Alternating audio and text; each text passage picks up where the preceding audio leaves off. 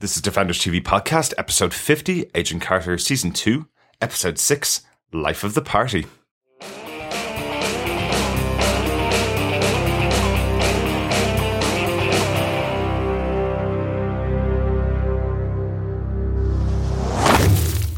Welcome back, Defenders, to episode 50 of our Defenders TV podcast. We're talking about Agent Carter, episode 6 of season 2, Life of the Party. It is a bit of a party. This is our 50th episode. And we're back to where we began with just me, one of your hosts, Derek.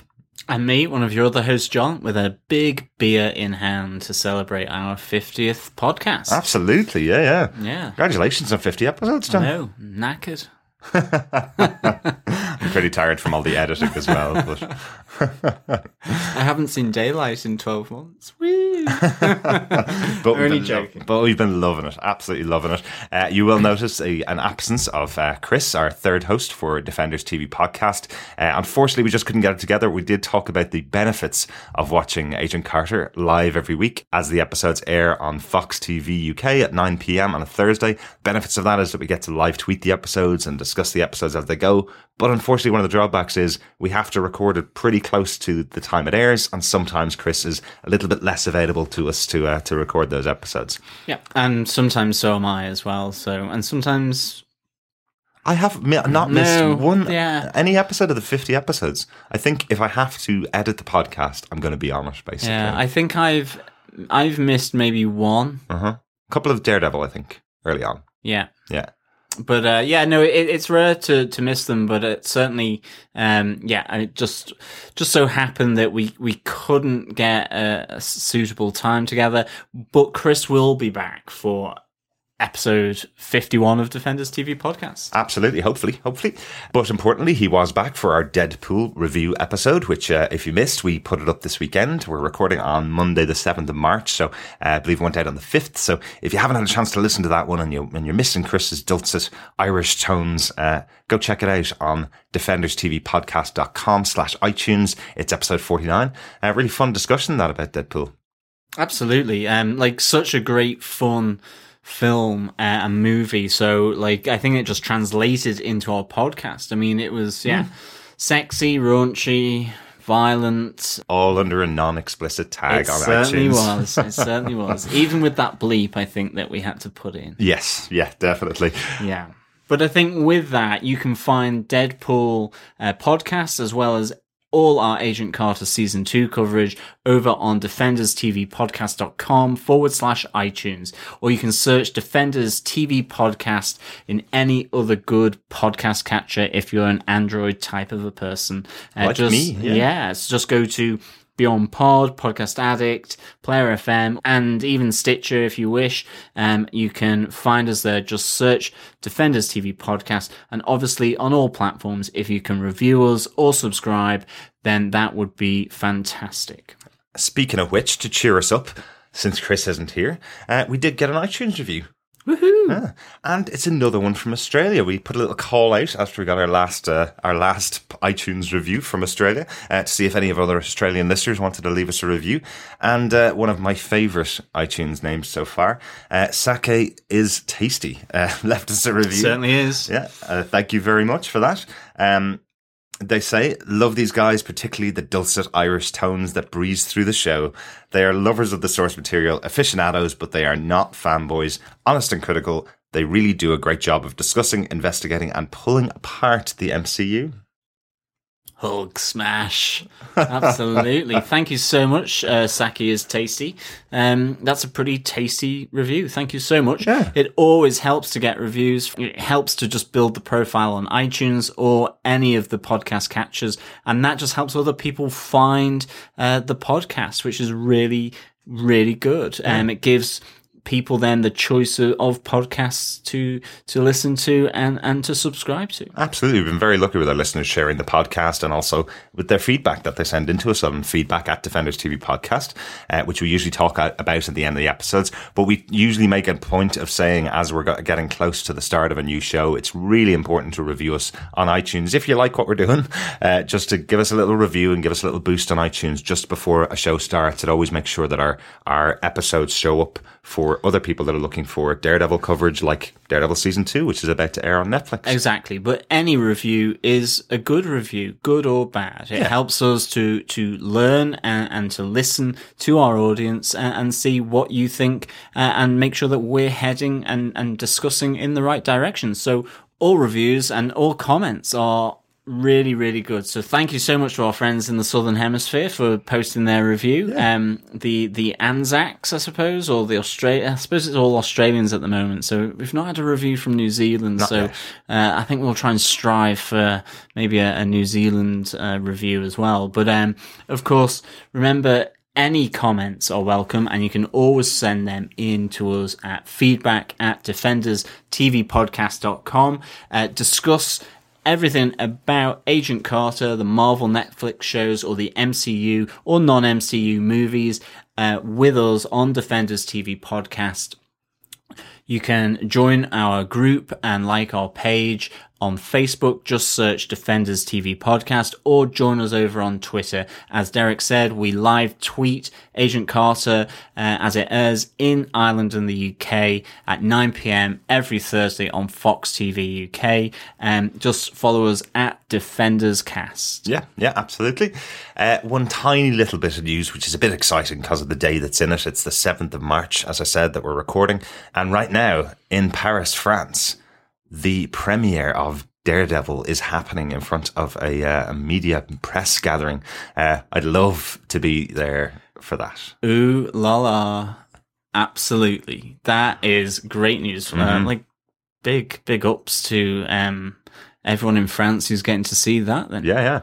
Love to be there. Right now, listeners, we haven't decided exactly how we're covering Daredevil. We're hoping to get the first episode out, as usual, on the day that it airs on Netflix, which is the 18th of March. Definitely the first episode that day, but as you may have noticed, we're on episode 6 of Agent Carter. There's 10 episodes in Agent Carter, so it will continue to air after Daredevil is released. So our usual schedule of having 2 or 3 or 4 episodes within the first week may have to change slightly, because we do have jobs, and we do have time to edit required after putting out our podcasts. So we're just trying to work out the schedule, but we will continue to cover Agent Carter and continue to cover Daredevil. Absolutely. Like a chessboard, the pieces will still be there, but they might be in different positions. Exactly. But hopefully none will be taken from the board. Nice. And I think with that, it's time to get this party started. Absolutely. As we look at Life of the Party, Episode 6 of Agent Carter. As usual, we look at our 5 best, indifferent, or worst points. Not too many worst points normally. Yeah. Of the episode, and then provide any notes of anything that we feel is worthy of some consideration. But Derek, do you want to give us your little points on this episode? Yeah, certainly do. This episode was directed by Craig Zisk, who directed last week's episode 5, I think one of our favourite episodes of the season so far. Absolutely. Yeah, and it is written by probably the person that knows Peggy Carter, the character, better than most. Better than any, I'd say, of the writers. It's written by Eric Pearson, who wrote the Marvel one-shot short Agent Carter. We mentioned him a couple of times during last season's discussion of Agent Carter, and also he wrote episode 2 with Lindsay Allen this season. Eric Pearson also wrote all of the Marvel shorts that used to appear on the Blu-rays and DVDs for all of the Marvel movies. And has been involved, obviously, in the creation of the show. So, absolutely hugely involved in the Marvel Cinematic Universe. Really central to giving the fans of Peggy Carter from Captain America, the first Avenger, like an extra look at this feminine hero, and ultimately helping to create such a buzz from that there was this show commissioned by Marvel with ABC. Absolutely. And also the best Twitter handle of all of the writers on Agent Carter, Shimmy Blue Jeans.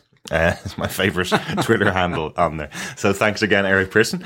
John, do you want to tell us what Eric gave us in this episode? Sure. After the dephasing of Jason Wilkes, Peggy realises she cannot hope to save him, either on her own or without more of the Zero Matter. In an attempt to stabilise Wilkes, Peggy devises a desperate plan of her own, and one that requires tapping the only remaining source of Zero Matter, Whitney Frost. in one of the most dangerous locations for a woman in LA, the Arena Club, with the help and assistance from one of Peggy's most unexpected adversaries. Or is that her number one fan, Dottie Underwood? Dottie is broken out of prison by Carter to put the plan into action at one of Chadwick's campaign events, and is paired with the indomitable Jarvis. As the plan is put into operation, another unexpected couple arrive at the event, Masters and Thompson, that further complicate events that has far-reaching repercussions for both Dottie and for Peggy. Meanwhile, an unusual council meeting is taking place where Whitney Frost truly proclaims her power and demonstrates the deadly zero matter to both the council and her ex-husband. What an episode. So much cool stuff in here. We, as John mentioned, we do our 5 points about this episode. Each of us, usually myself, Chris and John, pick out 5 points that we want to talk about. I've got 15 for this episode, and we will cross over. I'm sure some of them are very small points and some of them are big points, but yeah, I think I've got a lot of points to talk about. There's lots on. Like my points are all kind of the big major beats, really. Right. I mean, I just couldn't help it because I loved them so much. They were kind of exciting, juicy, and I mean, to be honest, for me, I absolutely, Peggy Carter is fantastic, but in this episode, we get Dottie Underwood and we get Whitney Frost, which are just awesome bad girls. Absolutely. I mean, these are like truly bad ladies who I'm loving. Like the sass of Dottie and her kind of wit, I love. And just the confidence and oozing feminine confidence of Whitney Frost are just magical in all of this. Absolutely adored it. And I mean, it will be one of my points. Well, no, I better not ruin my points. But it is that she doesn't have to touch you anymore to kill you. Oh, yes. Oh, absolutely. I was like, okay, step off the floor. Like, is it kind of like having to wear rubber wellies if dealing with electricity? What is it that you have to do to stop black, inky gunk stuff from infecting and infusing your body? Like, fantastic. Absolutely. Oh, it was a creepy and wonderful scene, that one. John, do you want to start us off with your first point? I do. I think I'm just going to take a different tack, despite what I've just been saying. Okay. And that is Jarvis at the Arena Club. Not only is he a good dancer, but he's a good dancer with Dottie Underwood, who's pretty good herself, I've been told from Jarvis himself. I just thought it was a really good scene.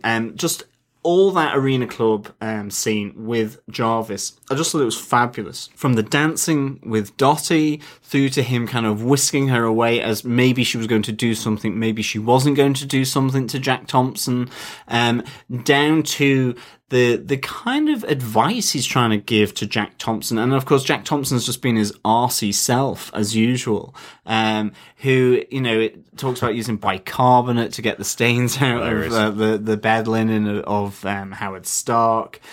He says, I didn't realize this was a butler event as well. I mean, but I loved that despite just the snidey remarks from Jack Thompson, that Jarvis is there saying, you're not a political animal to Thompson. You are out of your depth. This is the serious pared back moment. And I think in the Arena Club, that's what we see of Jarvis. We see the fun comedy side in his interaction with Dottie Underwood and also with his spectacles as well, where he's kind of talking into them on the two-way radio to Peggy and Sousa, obviously in the van outside of the club.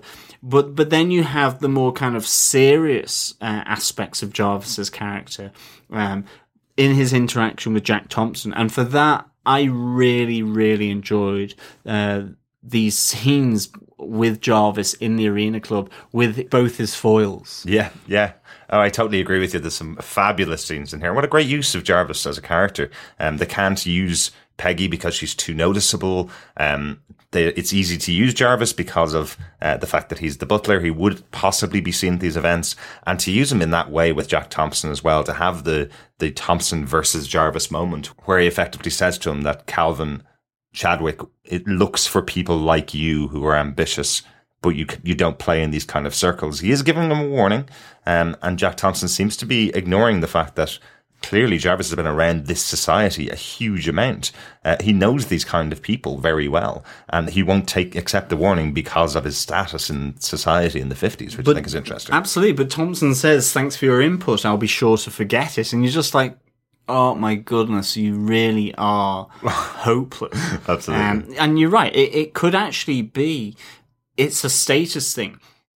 Thompson is not a butler, and a butler maybe be seen like a woman in that society, you know, like a black person in that 1950s society. It's still that idea of, you know, servitude and so on. And it's really an interesting thing that, you know, Jarvis, in a sense, in some circles will fit into that kind of aspect of that society at that time. So I really like that. I mean, one of the other things I really liked, obviously, was where Dottie was getting her hair done with the big hair dryer.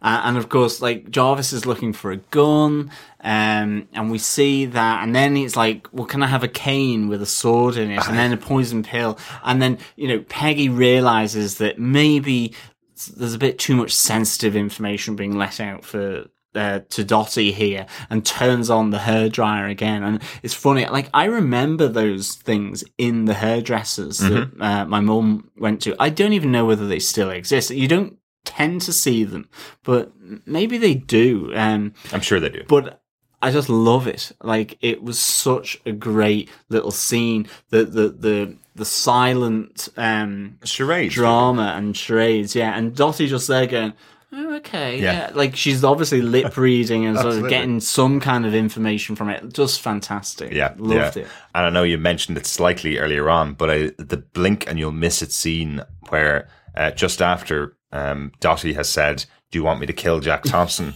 And where Jack is speaking to Vernon Masters. And just in the background, it's almost blink and you'll miss it as Dottie walks up behind Jack, and very quickly Jarvis walks up behind her, grabs her by the arm and moves her on. I thought it was brilliantly played, so that, you know, even if you missed it the first time, you'll catch it another time. I had to give a little nudge to it was so good. And also Chad Michael Murray's response, where it's like someone has sort of just breathed past him in terms of Dottie, and he looks around to see where is this person, or who's behind me. You know, there's that sense that someone's behind him, but Jarvis has already taken away. It's just the timing of it was really, really cool. Absolutely, great comedy timing, definitely. Absolutely. Derek, what's your first point? My first point is Dottie, the badass Black Widow. Gotta talk about the costumes in the show, particularly in this episode. Gigi Melton does the costuming for Agent Carter, did it all the way through season 1 and season 2.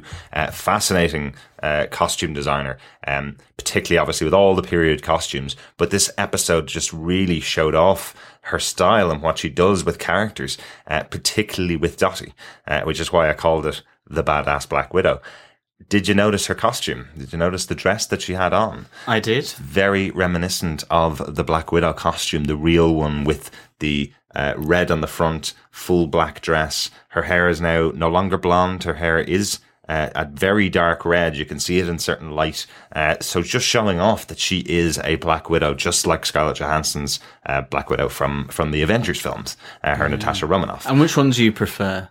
Who do I prefer, Dottie or Scarlett Johansson? Decisions. I think Dottie. I think there's no question. I'm with Dottie as well. And I think that's partly to do with the fact that the Avengers films, which I do love, don't get me wrong, have so many characters to feature. Whereas we've seen and not Dottie. Enough time. That's exactly the thing. There's a lot of characters in this as well, but there's 8 episodes from season 1 and 10 in season 2. Yeah, no, I agree. Dottie for me is the Black Widow. I love her. I mean, even just where she talks about this cesspool of a country, you know, she's still Russian, and at the heart of it, she's absolutely Russian and comrade and so on. And she's transfixed by Peggy, but she kind of doesn't want to like America. And maybe she is liking it, but she can't acknowledge that or say that she is. I love the fact that underlying all of this, there is a stern kind of, indomitable. There's a second time I've used that word today. Sort of Russian, Soviet Russian. I really like that. Absolutely. Yet she's funny. Oh, really good. She is absolutely hilarious. I mentioned obviously the moment when she says she wants to kill Jack Thompson. I'll take care of him if you want me to, kind of thing. She seems to be very compliant. But she has some great scenes throughout this, and there's definitely a love there between herself and Peggy. We saw it as admiration in the first series. Then towards the end of the series, she was kind of impersonating Peggy, saying that she was going to be an agent of the SSR. And now she's fulfilled that goal in this episode. She's become an agent of the SSR for one night only, you know? Yeah, exactly. For one night only. Absolutely. That's a really good point, actually.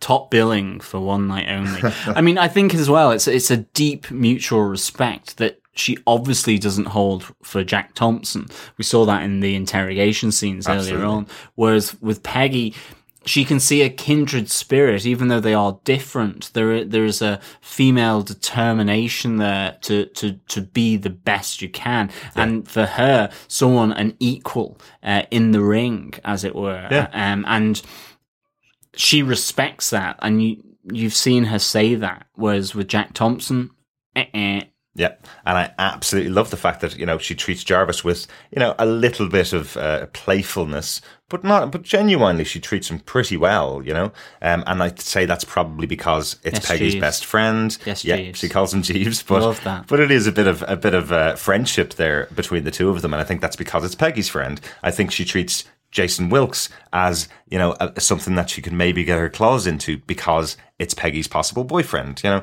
I think it's really got that sense about her. Absolutely. I think it is that it's I can accept you because you're associated with, and Peggy is friends, respects you, and therefore I respect you. Yeah. Yeah. Yeah. And speaking of her one-liners, a great moment when Peggy gives her the necklace from Tiffany's, the $1 million necklace.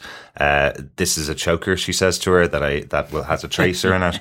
And obviously Bridget Regan's response as Dottie is, I will hope to pay it back in future with a choker of my own, which I just love. Really good little interplay between the two of them. But another, again, just a particular symbol of the Black Widow that's shown in the costuming when she has that fight sequence with the three members of the security department, or the security office for Calvin Chadwick.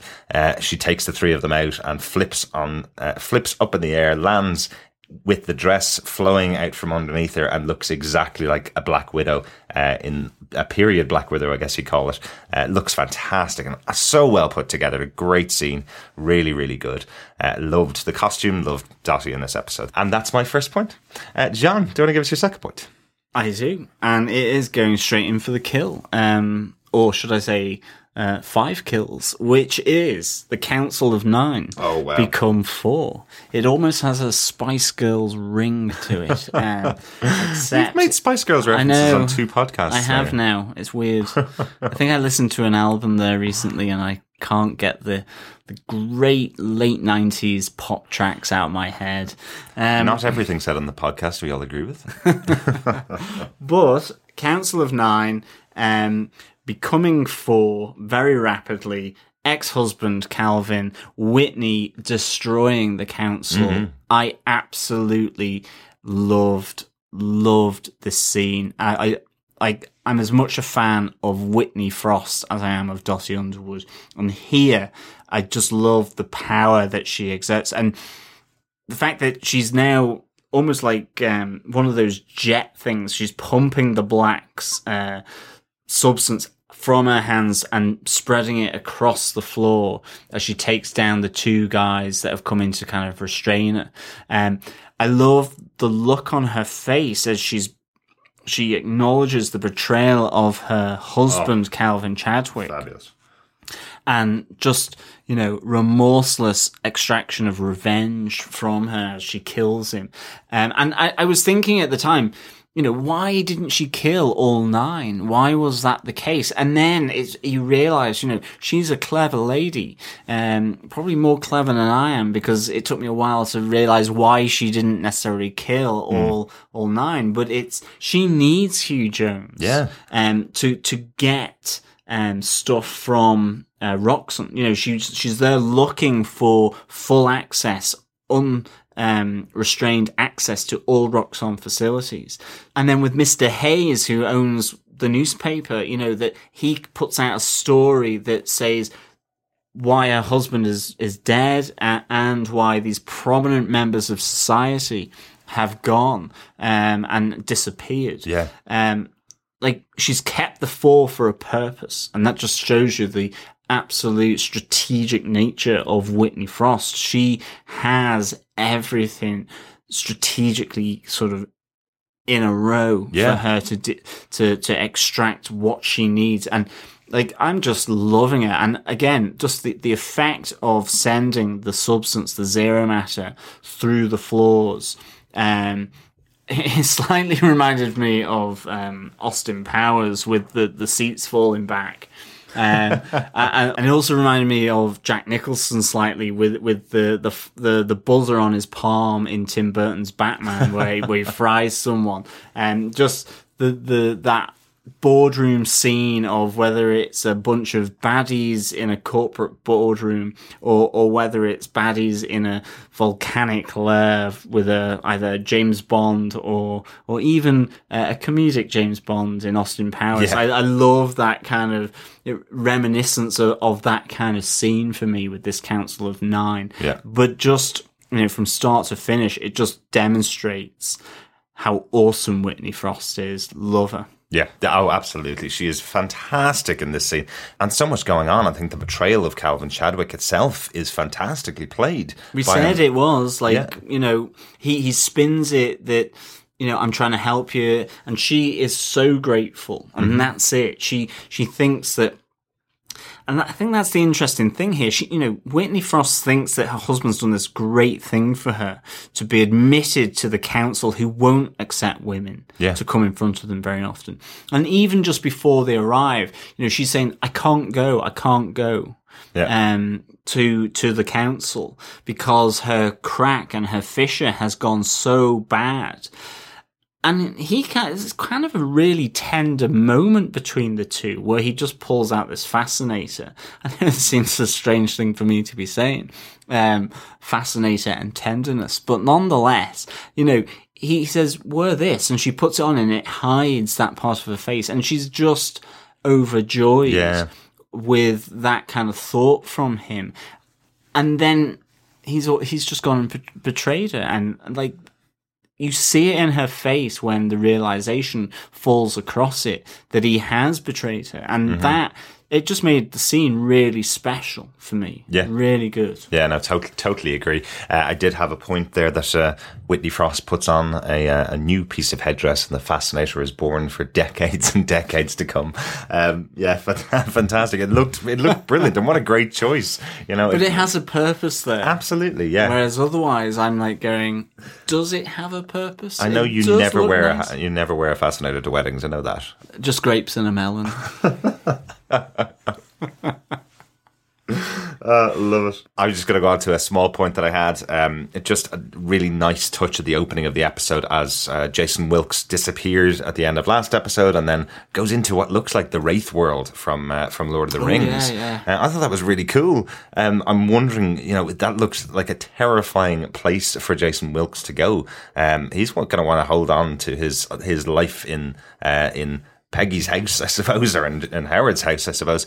He's going to want to hold on to that with all hands and all fingers to make sure that he doesn't get dragged back to the Wraith world.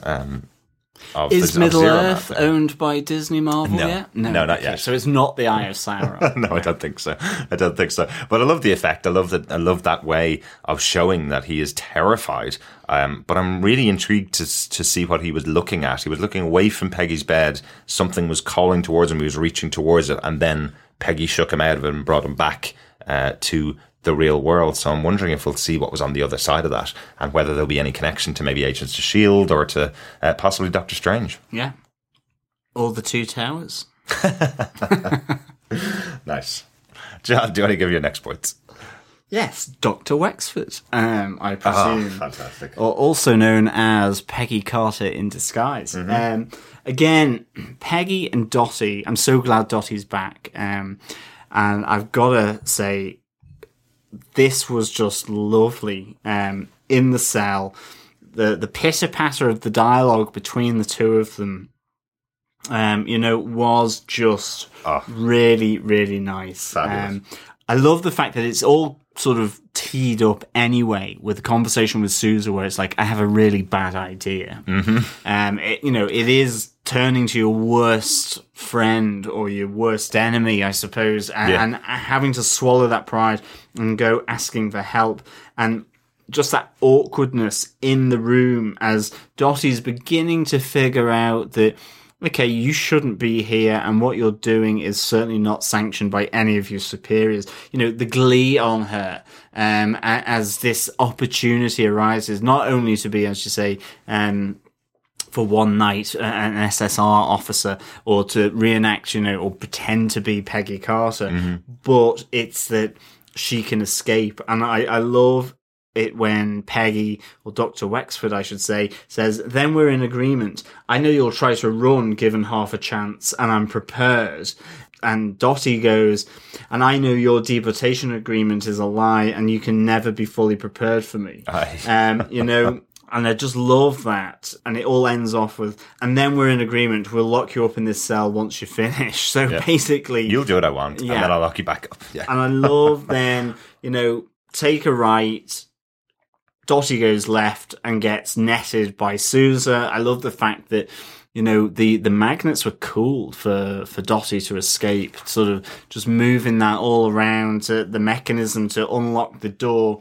Finds the guard slouched, and it's like, Peggy, you're no fun, because she's taken the gun. I love all of this kind of, better the devil you know kind of thing, in this whole scene where Peggy knows she can rely on her, because ultimately we need a highly skilled, unknown face who can blend in with the glamour of the arena club. And that is the Dottie's best way of describing Dottie. That is Dottie's modus operandi. Yeah, absolutely. Dottie throughout this was absolutely fantastic. Loved it. Yeah, without a doubt. A couple of other great moments in there from her as well. There's a brilliant shot. I'll just use it as my next point. There's a brilliant shot.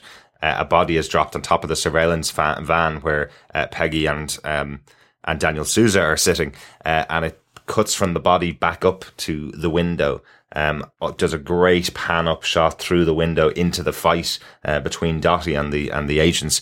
Just a fantastic opening to a scene, something kind of reminiscent of the kind of Daredevil fights that we used to see on Daredevil season 1. I thought a really well put together scene. Little different kind of editing for that particular fight, but I loved that scene. It felt really visceral and really action orientated for this show. Really good, and it interrupts a kiss potentially between Sousa and Peggy. This is one of my points, but I love the fact that the kiss was interrupted by a body slamming onto the roof of the van, Absolutely. The undercover van. It was just like perfectly summed up what would happen here in Agent Carter, and the fact that it's a comedy moment, but it's also coming from a brutal moment. The fact that Dottie is kicking, 7 bells out of 2 FBI agents that have been set on her by Vernon Masters. But, within the van, there's really intense conversation happening between Sousa, which Peggy doesn't realize that she is the center of it to begin with. I will go round to Violet and tell her what the hell is she doing, and it's like Sousa has to break it to her. It's because she's broken up the engagement because she thinks I'm still in love with you. And we looked like we were going to see a part of that taking place with a little lean in for a good old snog. And then brutally interrupted by dead body on the roof. Yeah, fantastic. Yeah, this is obviously one of my other points from the episode as well. I kind of just love how Peggy is written in this scene, because she's also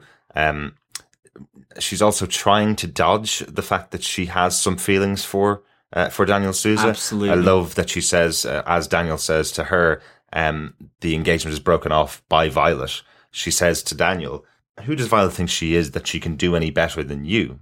It's a very specific way of putting Yeah. that question to Daniel Souza. There's definitely something between them. There always has been, but we just kind of thought it was broken now. She's got Jason, who's another fantastic guy for her, but he's phasing in and out of reality at the moment, I guess, going off to the Wraith world and back. No, absolutely. But the thing I really liked about Jason Wilkes in this is that I think he potentially sees the connection between Sousa and Peggy that Violet saw in the previous episode. Once they've returned back to Howard Stark's house, there's a moment there when Jack Thompson arrives and Sousa is there saying, "Look, don't go out to him. You don't need to. I'll be his next port of call. I can take the heat for you." And there's a moment where she grabs his arm and he's kind of looking at her, that Wilkes just kind of pulls back and senses something. And I love the fact that that was the same kind of situation that Violet came upon in her house as well. Right, yeah. Yeah, but so sad to miss out on the Peggy and Daniel kiss. I wonder, is that it, or will we possibly get another moment later on in the season? Absolutely. Or what will happen with Jason Wilkes? Is he going to become phased in or something, by episode 12 and they live happily ever after making multiple babies? Yes. So Derek, what's your next point? My next point is actually about the gadgets. You mentioned a few of them. But I love it. I used to read the Nick Fury Agent of S.H.I.E.L.D. comic books, the ones that were been in Strange Tales, which are written in the 60s, 65, 66, and really based around the kind of gadgets that you'd see in that kind of era, all developed by, at the time, Tony Stark in the comic books, but obviously Howard Stark is the developer of some of these gadgets. The SSR, Dr. Samberly develops some of the gadgets as well, but I love them. There's some really cool ones. The blunderbuss that Daniel uses to take down Dottie, which is a net filled with electrocution, essentially. The net lands on top of Dottie. They electrocute her, and then Peggy gets a little bit of extra electrocution in. Absolutely brilliant.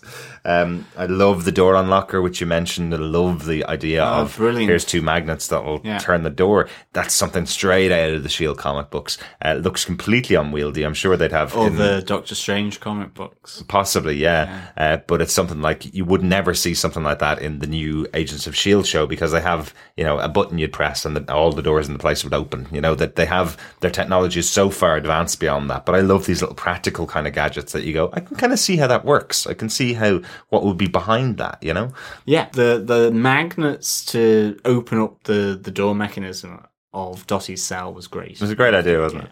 And then the last one that I got in there anyway was the vacuum powered blood extractor, which I thought was great, because they still don't have them now. I just got my blood taken a couple of months ago, and it was just a syringe that was in my arm. I like a kind of vacuum powered thing that could just stab into my arm and just it would be gone in 2 seconds. That would be quite nice. I think most people would be interested in that, but developed for one little plan in the SSR and probably put in storage, unfortunately. But yeah, loved the gadgets. It really did feel like something out of Nick Fury, Agent of S.H.I.E.L.D. Comic books. So that's kind of what I was really looking for in the first season. When Agent Carter came around, I was expecting this to be a much more period-based version of Nick Fury Agent of S.H.I.E.L.D., except obviously Peggy Carter being that character. So great to see these gadgets taking place in this show. Yeah, no, it's pretty cool to see that, definitely. John, what's your final point? My final point is Thompson and Masters, the male couple at the Arena Club. I thought this was really, really interesting. I'm still intrigued by Vernon Masters and his role to play here. How big is he in the Council of Nine or the Arena Club? To what extent is he the Council of Nine's boss, or does he liaise between the Council of Nine and his boss? What's his role? Is he simply just the head of the FBI or not? I mean, I love the fact that he certainly is part of the Council of Nine's organization, whatever that may be. Yeah. But is he in charge of them? Is he an intermediary, or is he just a tool for use by them? It would be really interesting. Definitely. And be interesting to see that, because, I mean, I love when he says to Jack Thompson, where, he's obviously trying to expand his network in the world of government and espionage. But, he says these people who can change the world are beginning to hear your name. It's just a really great kind of Machiavellian sort of politic maker and doer here. Yeah. I think from Vernon Masters, that he's the person that gets things done. And I love that kind of relationship that he's got with Jack, this underling who's trying to really sort of embed in this infrastructure or this network. But even just, where he says, we need to take her out. And Jack's immediate thought is that kill her. And it's like, no, that would be morally and strategically wrong. And I love that kind of, because I love that kind of dialogue that they had, because immediately, as soon as he said take her out, I was exactly with Jack there. I was like, oh my God, that he's going to try and command Jack or the SSR or the FBI to try and take down and kill Peggy Carter. Mm-hmm. But he's more subtle than that. He's more manipulative. And he's there saying, no, destroy the thought, the concept of Peggy Carter, dish up some dirt. And of course, then he realizes that Peggy has dirt on Jack in respect to his World War II record in the Pacific. So it's really, really interesting. Yeah. How that will play out. And that is something I'm really looking forward to, because I felt we've just got a bit more of Vernon Masters, but the writers are still keeping him a little bit nefarious, a little bit smoky in relation to his role here. Is he the big bad? Is he just simply the FBI taking over from the SSR and it sort of subsuming the SSR? Or is he working for a Hydra or type organization that's Scorpio, influencing, or Scorpio, exactly. Like, this will be really cool to find out. And I will give a huge thanks to the makers of the show for finally giving us a scene with Ray Wise and Kurtwood Smith. Loved Kurtwood Smith right back to RoboCop, liked him in that 70s show. Absolutely. Loved Ray Wise back to Twin Peaks, where he played Leland Palmer. I don't want to spoil the ending of that show, but I love Leland Palmer. And I loved having these two characters together on screen for the first time, but they were still holding back. I'm still expecting that they're going to be another big scene with these two actors. They're great together. They are fantastic together. And I mean, it's even just, that's where trouble is brewing for Peggy Carter. That's now why Vernon Masters and Jack realize that Peggy is not just taking a holiday leave, but is embroiling herself in the machinations of Roxxon and the head of Roxxon here with Hugh Jones. Really, really good. And I mean, ultimately leads to that great line as well that to fight you fight leverage with leverage. This idea that, Peggy has got to watch her back now. Mm-hmm. This has, important consequences for her moving forward. Not only is there Whitney Frost to contend with, but now, the Arena Club, what's left of the Council of Nine, are also onto her, along with Vernon Masters and the FBI. Yeah. She's really got to be careful in this 1950s communist paranoia. Yeah, absolutely. And that does bring me to my final point, which is a good connection. Not a huge one, but Peggy's left the SSR. Peggy's no longer a member of the SSR. She has resigned. Interesting moment with Jack Thompson, where he tells her to get on the plane and come back to New York, leave all this, and Peggy says, "Well, it's not a great market for women like me in the US at the moment, but I can find something else." So does that mean she's resigned? Is that kind of an informal resignation? Is she free to move on to start up S.H.I.E.L.D. with Howard Stark now? Or is it just kind of a calling Jack Thompson's bluff, which I think is a really interesting moment. Really interesting, absolutely. Yeah. I mean, we'll obviously see that moving forward, but no, absolutely. That pitter-patter between Jack Thompson and Peggy at Howard Stark's house, I really, really liked. And I think that's the thing. They're all great actors and they're all interacting so well in this show. And I think that it's a sign that I might be totally wrong. I have no idea. But for me, it just feels like it's a sign that as a project, as a production, they're all very much at ease with one another. Yeah. And hopefully, I'm assuming that they get on. I mean, we obviously know that Hayley Atwell and James Darcy do. I mean, even just at New York Comic Con, where they did the spoof at why they couldn't be at New York Comic Con for the Agent Carter premiere, and they're behind a green screen, and they're kind of joking, and it ends up being a joke. Like, that was really cool. And I just have a feeling that everyone seems to at least be absolutely fully invested and really get along on this. Absolutely. But that pitter patter where Jack is essentially giving her a way out, he's kind of giving her a final warning, is really good. And I mean, ultimately portends to something much worse, where he says, if you carry on, you'll lose, and you won't even see it coming. And I'm wondering whether we as an audience won't see it coming as well. It just reminded me of the Mandarin.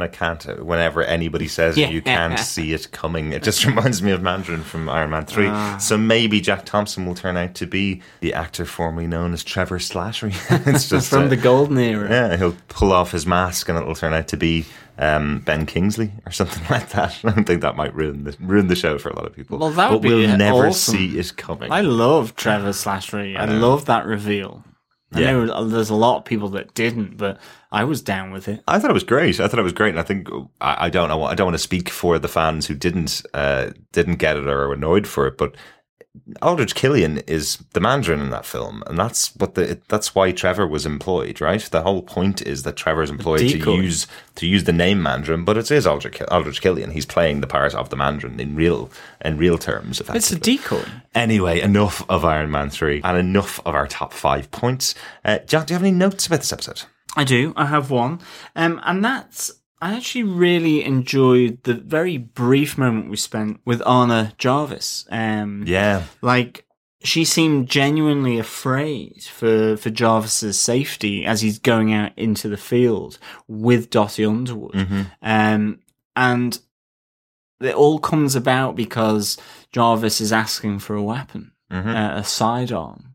And I mean, that I just really liked that little inflection of the character, because otherwise he is a butler at Howard Stark's mansion. He's dealing with very humdrum kind of stuff day in, day out, but he's also got this other alter ego, if you will, in terms of being an assistant on the science bench to Howard, but also being the assistant and helper and partner ultimately of Peggy Carter. And I really liked that. And I kind of liked her interaction with building stuff, the vacuum injector thing with Wilkes. And I love the fact she says kind of every detail matters in art and science. Precision is everything. I thought it was just a nice little quote from the episode. So that's my only note. Yeah, no, I definitely like that as well. I like that it was also Jason Wilkes talking to Anna and saying to her, they'll be fine if everything goes perfectly. Otherwise, they'll all die, which is what sparks Anna to go to get really worried about Jarvis. Yeah, really good. Just one little note. I know we mentioned Jack Thompson a couple of times during this discussion, but he's fantastic in this episode. I know I really do dislike the character, but I love the actor and I love the little touches that they have in there. One of the things I like, just a quick note about his performance, I love how quickly Jack realizes that Jarvis is playing him and that he is infiltrating the party, because he looks at him and goes, well, you never wore glasses before. You see, you're always connected with Peggy and she's not here at the moment.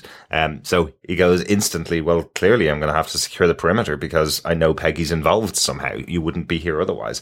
Very good nod to, again, the intelligence of Jack Thompson. He is obviously the leader of the SSR. There is a reason for that. He is a good detective. He's just generally pushes people out of his way to get there, and pushes and steps on people to get there. So that's why we don't like him, obviously. But I do like that little nod to the character.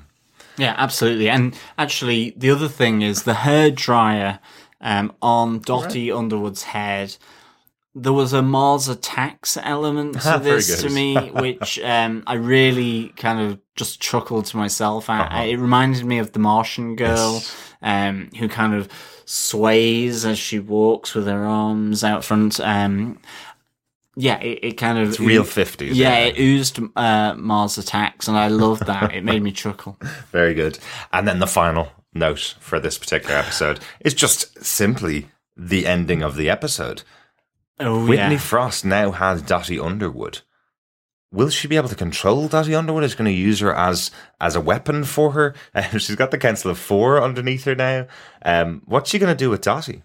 Killer, interrogator. I mean, that's the thing. The possibilities on this are endless. My two favourite bad ladies on any show are suddenly together. They're going to team up. Is Dottie going to... Dottie does love a strong woman. Exactly. Is Dottie going to go, I prefer you to Peggy now? Is she going to knock her over the head and whip her back to Russia for Stalin as, second prize? What's going to happen here? Right. Really interested to see. Nice little cliffhanger. But let's not leave the listeners with a cliffhanger. John, do you defend this episode of Agent Carter? I really do. This to me is really ongoing, solid writing, acting, directing, production, all of those things. I really, really do defend this episode of Agent Carter. I'm actually going to give this another whopping 4.5 fascinators out of 5. Wow. I am fascinated by this episode. It really sort of just builds everything. It moves things along. Every one of these episodes is so tight. It's really solid. It feels like an episode in itself, yet it's connecting backwards and forwards. I really, really enjoyed this. And in particular, the three main ladies, Whitney, Dottie, and Peggy, all for me are just absolute standouts. And I think Jarvis's interaction with all three of them, or at least, directly or indirectly, is really, really, really cool. I'm just absolutely loving that. And you get then the heartstrings tugged over Sousa and Peggy. Yeah. And, you have something so close yet whisked away, but not just whisked away with a body being punched, kicked, thrown out of a top floor window by Dottie onto the roof of the surveillance van. Love it. Absolutely love this episode so much. So yeah, defend it totally. Derek, the question is though, do you defend this episode of Agent Carter? Of course I do. This was fantastic. I loved it. I love a good heist. I'm a big fan of Ocean's 11. I'm a big fan of the setup and the plan, the working with your nearest enemy, I suppose, whoever's your enemy's enemy is your friend kind of thing. I love that concept, and it was so well executed. Having Jarvis, trying to be a kind of play acting at being a spy, but now he's on his own, and he's with a person that doesn't protect him here. He has no protection from the outside elements. He's left completely on his own, and he really does accomplish a lot. He really does take care of the situation quite well. Remember, he again is the one that gets the vial of blood here. Last week he was the one that got the nuclear weapons disarmed and was put in that situation. That is true. Absolutely, he's truly a hero in the show coming through, even though his circumstances wouldn't dictate that's the kind of person he is. Totally with you on the points about Dottie. Fantastic. About Whitney Frost. So dark and evil, yet there's a tenderness about her. Again, you spoke a couple of weeks ago about the porcelain nature of the actress herself and how she looks so innocent and fragile. In this episode, you see that fragility slightly crack further, again, as her face is cracking by the betrayal of the one person she trusted. And then she takes out five of the Council of Nine, including her husband, and takes the leadership of this council now. I love Whitney Frost. I love Dottie Underwood. They're some of the best characters that I've seen on TV. Really, really good show and really, really good episode. Really enjoyed it.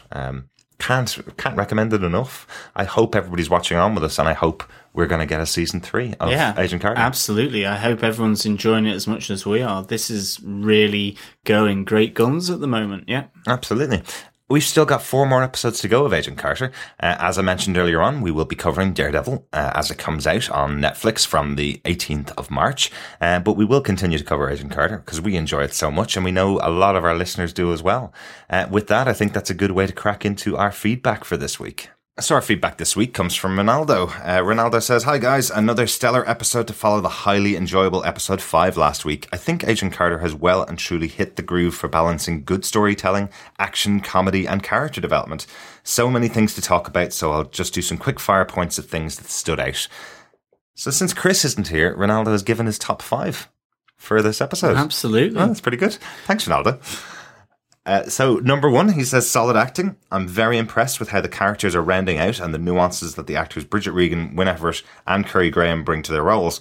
Bridget Regan exudes confidence and lethality as the dangerous Dottie. Absolutely. Wyn Everett's look on her face towards the council as she presented her intent showed a desperation, joy and fear all at once. And Calvin's veneer of admiration to screen his fear of Whitney was perfectly summed up when Whitney promises to thank him properly later, to which he replies, "Can't wait."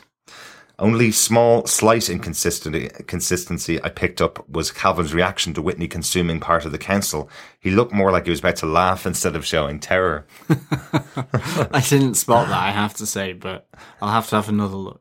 He was dispatched pretty quickly after that. So, maybe it was one of those nervous laughs he was trying to get across. Ronaldo's number 2, he says, is it wrong to root for the villain? Can't get enough of Dottie and loved how we saw the protagonist and antagonist, at least from season 1, team up. Dottie just looks so dangerous and untrustworthy, but a bit of me loves the fact that she's on our side.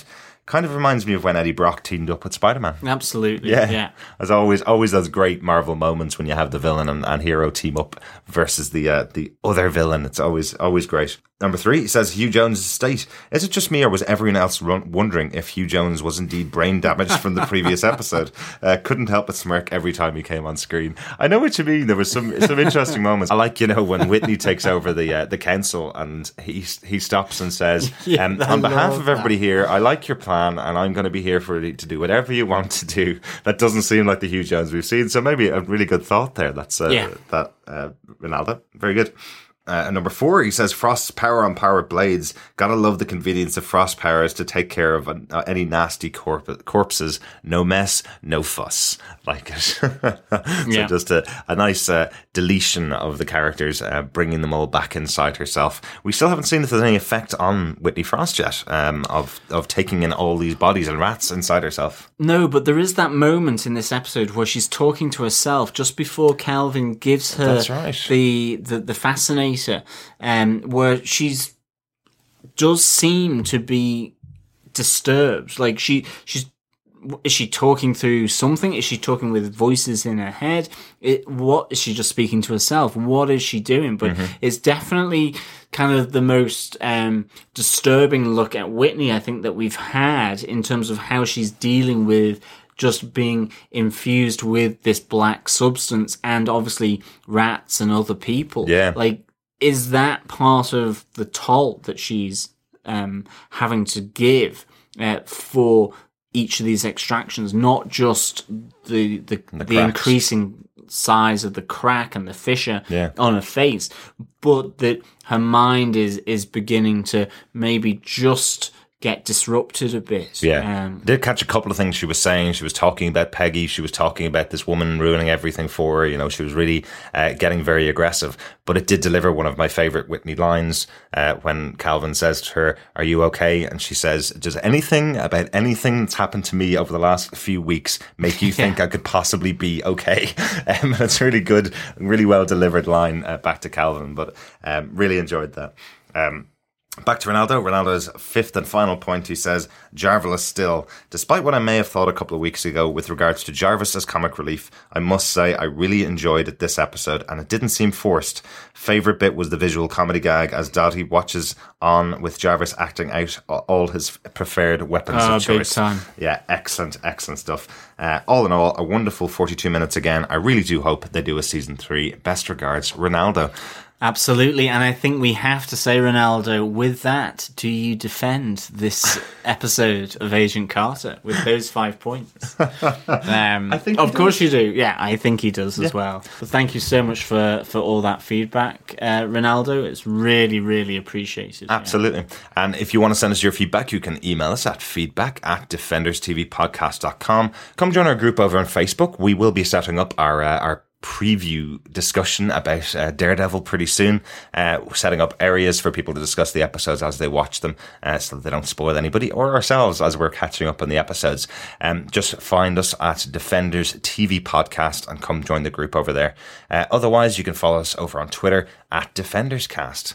And of course, it would be remiss of me not to say that you can download, subscribe, or review our podcast at defenderstvpodcast.com/iTunes, or by searching Defenders TV Podcast on any other good podcast catcher. With that, I'm going to say yes, Sir Jeeves, and thank you so much for listening. We will be back with you for the next episode. Absolutely no rest for the weary or wounded until the job is done. Thanks very much for listening. We'll talk to you again next time. Bye.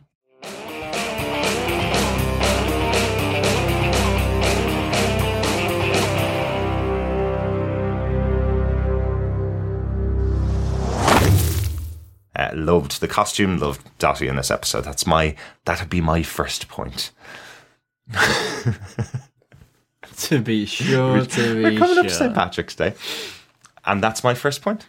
This has been a Flickering Myth Podcast Network production. For more information, head over to flickeringmyth.com for more shows like it. Find this show in iTunes by searching for the podcast name, and head over to youtube.com/Flickering Myth to subscribe to the Flickering Myth movie show. We'll see you on the next podcast. Take care. Bye bye.